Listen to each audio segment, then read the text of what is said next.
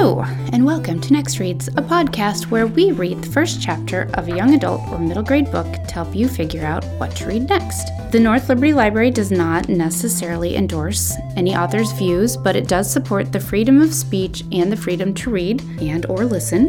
This podcast might contain language or situations some listeners might find offensive or upsetting. I'm your host, Erin, Youth and Teen Services Librarian at the North Liberty Library. My pronouns are she and her. Welcome, listeners.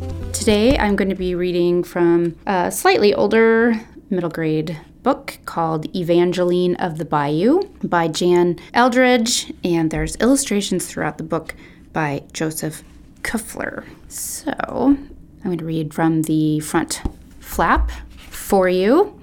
12-year-old huntress apprentice Evangeline Clement spends her days and nights studying the ways of folk magic, honing her monster hunting skills while pursuing local bayou banshees and Johnny revenants.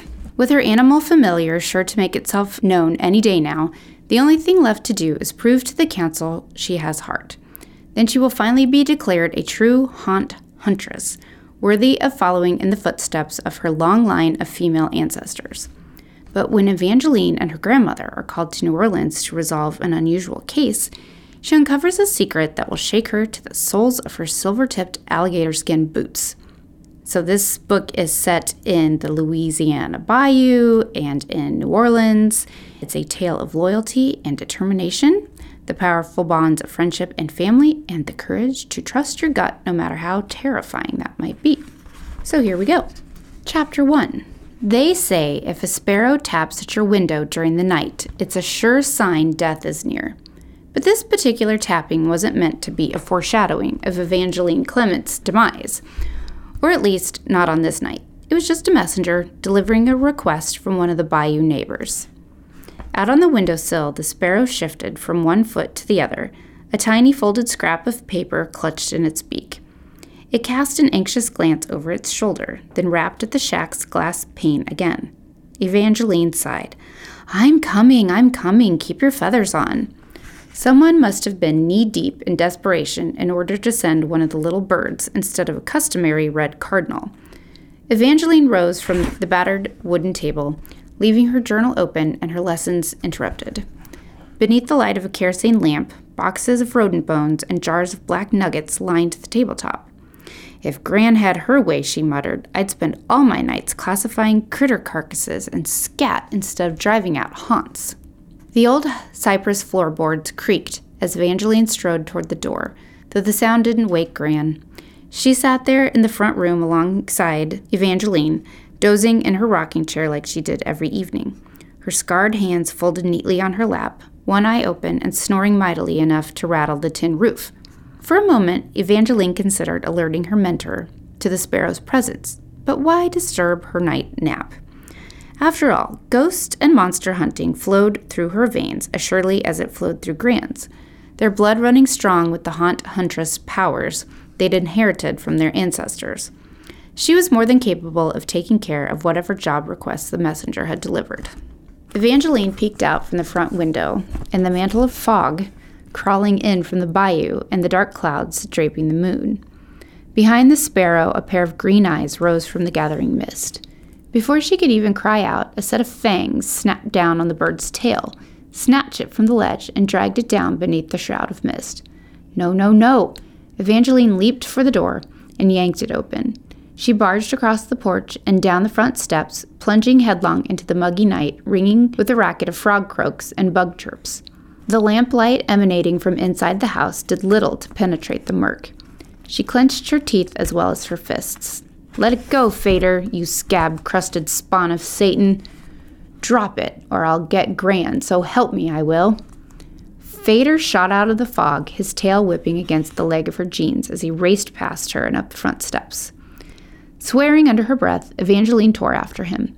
She stormed into the house, slamming the door behind her.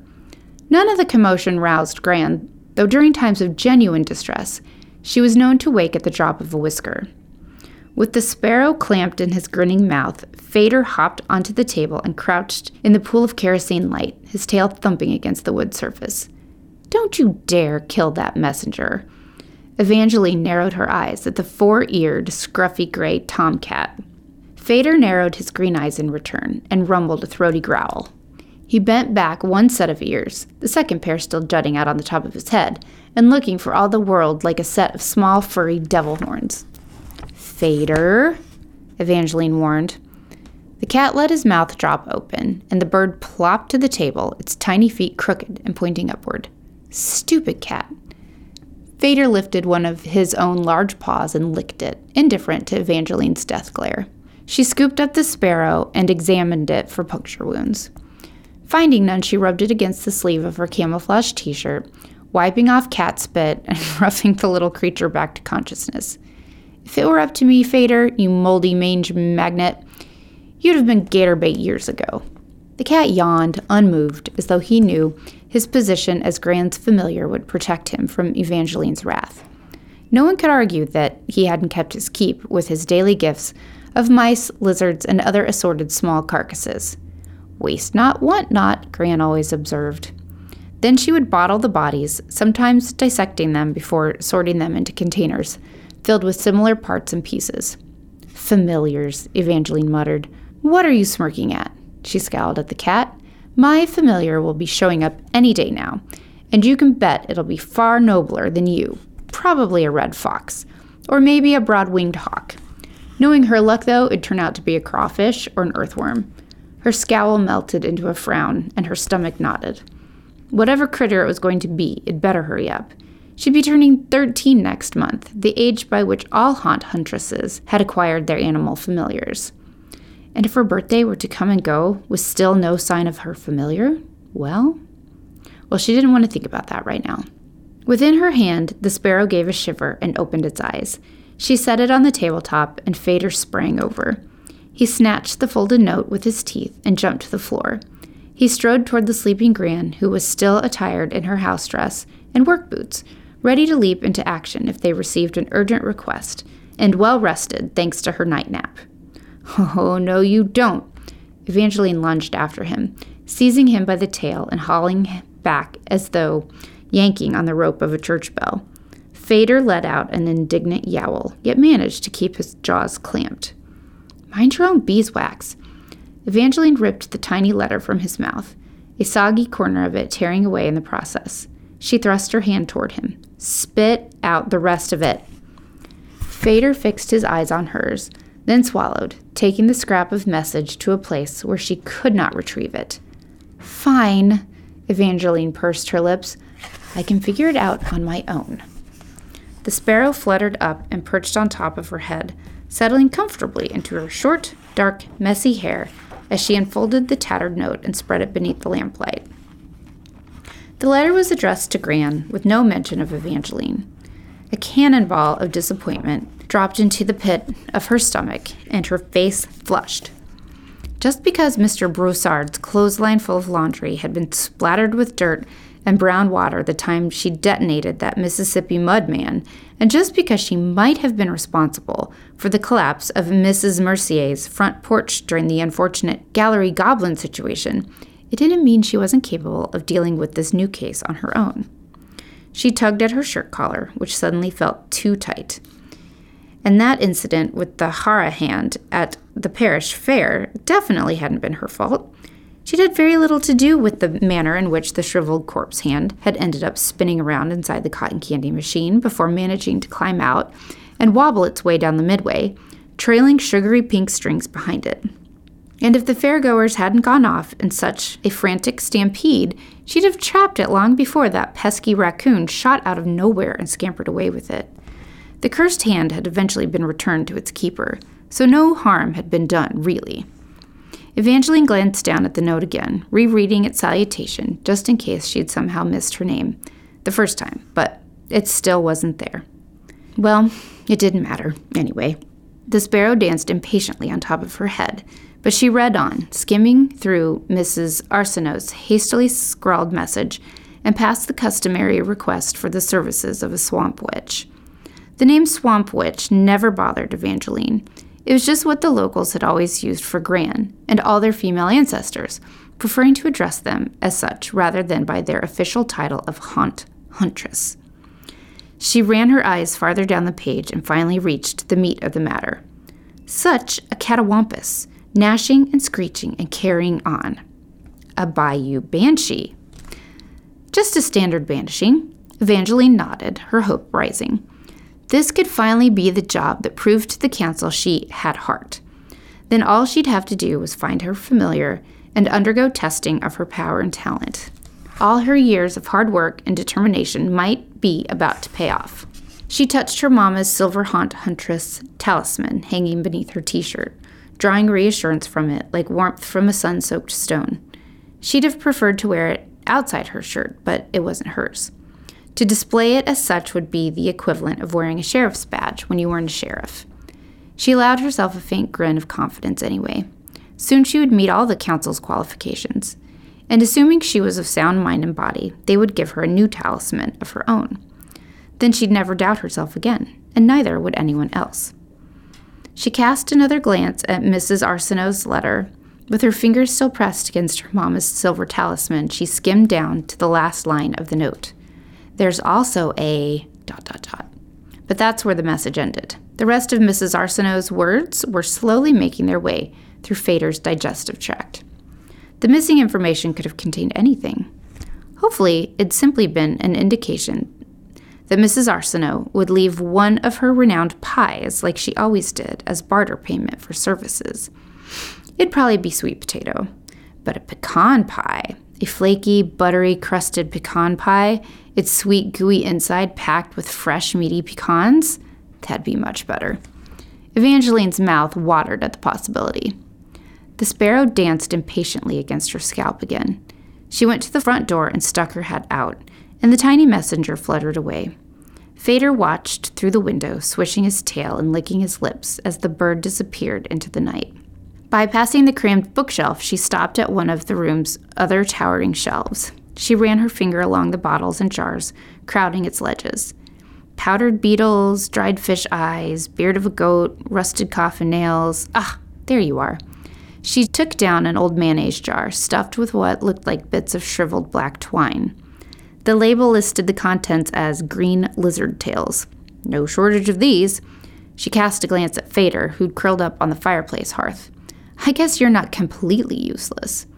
She withdrew a dried tail, kicked off her right boot, and dropped the appendage in to ensure a good hunt. She pulled her boot back on and slipped a blue beaded bracelet onto her wrist for good luck. She hurried around the room, pulling more odds and ends from cabinets and drawers, packing the tools of her trade into her leather satchel. Silver handbells, juniper twigs, bottle of holy water, sack of salt, old iron key, crust of stale bread. She strapped her Bowie knife onto her left thigh and donned Gran's red hooded cloak. Her own red cloak, and even her red hoodie jacket, was buried deep in a pile of dirty clothes. On the table, she left a quick note for Gran, just as Gran often did for her. She was always posting reminders like, Evangeline, place this goat's horn under your pillow for a good night's sleep. Or, here's a vial of bullfrog urine you can apply to that wart on your elbow. And it was just this morning she had found a note taped to the bathroom mirror advising her there was cow dung poultice in the icebox that would knock out the headache she'd been plagued with for a week. Evangeline took a lit lantern from its hook on the wall, stepped outside, and drew a protection pattern in chalk on one of the porch's wide wooden planks, an extra safety measure for Gran. The precaution was probably unnecessary, considering all the holly and horseshoes hanging inside the house, as well as the pair of scissors tucked beneath the doormat, but better to be overprepared than under. Gran had made more than a few supernatural enemies throughout the years. Antagonizing evil was a risk that came with the job, a risk their huntress ancestors before them had also faced. She set down off the dirt path, making her way past mossy oaks, sharp-bladed palmettos, and thick green vines. It didn't take long for the darkness and fog to swallow her up. All around, the swamp sang with sounds of life. Chirpings and skitterings, fluttering wings and snapping twigs. As she neared St. Petit's church, the lantern's glow barely lit the trail 3 feet in front of her, but her eyes were sharp. What's this? Lifting the light, she leaned forward. A tuft of coarse black hair clung to the bark of an old oak. Wild boar? She pulled the clump free and rubbed it between her fingers. Maybe dog? She gave a sniff. No, close, very close, but not quite dog. She took an empty vial from her satchel and dropped the hairs inside it. She and Gran could identify them later. Whatever critter the sample had come from, it didn't matter. It no doubt turned out to be useful. She trudged a few yards forward, slowing as she passed the churchyard where her mama lay buried. She gave a respectful nod. The sinkhole of sadness began to open inside her, the one that always appeared when she had thoughts of the mama she had never known. She quickly covered it over. It wouldn't do to dwell on her loss, or the manner in which her mama's life had been violently snatched away. She had a job to do. She stopped in her tracks again. Something was there, watching her from among the jumble of mossy and mold-stained tombstones. A bolt of fear struck, raising the hair on her arms and sending a surge of adrenaline coursing through her veins. Her hand went to her bowie knife at her leg, but the mist in the dark had gathered too thick for even her keen eyes to see through. No time to be getting a case of the heebie-jeebies. It could be any one of the numerous unnatural creatures Louisiana seemed to be teeming with, many of them having arrived as stowaways. Over the years, they'd hitched rides with unsuspecting immigrants from around the world, settling and adapting to their new southern environment as seamlessly as the humans had. And while not all of them were malevolent, Louisiana certainly had more than its fair share of hostile ghosts, monsters, and other assorted supernatural nasties. She rubbed down the goosebumps. Well, as long as whatever it was stayed where it was and didn't cause her any trouble, it wasn't her business. She moved on, the weight of the creature's gaze clinging to her back like marshy sludge. It definitely wasn't human. That was for sure. She hurried her steps, the rushing of her feet keeping time with the rushing of her heart. And that is the end of the chapter. So I hope you found this chapter interesting enough to check the book out. And if not, we can always recommend another one to be discovered. So check the show notes for books with similar themes, and I hope you join me next time for another Next Reads.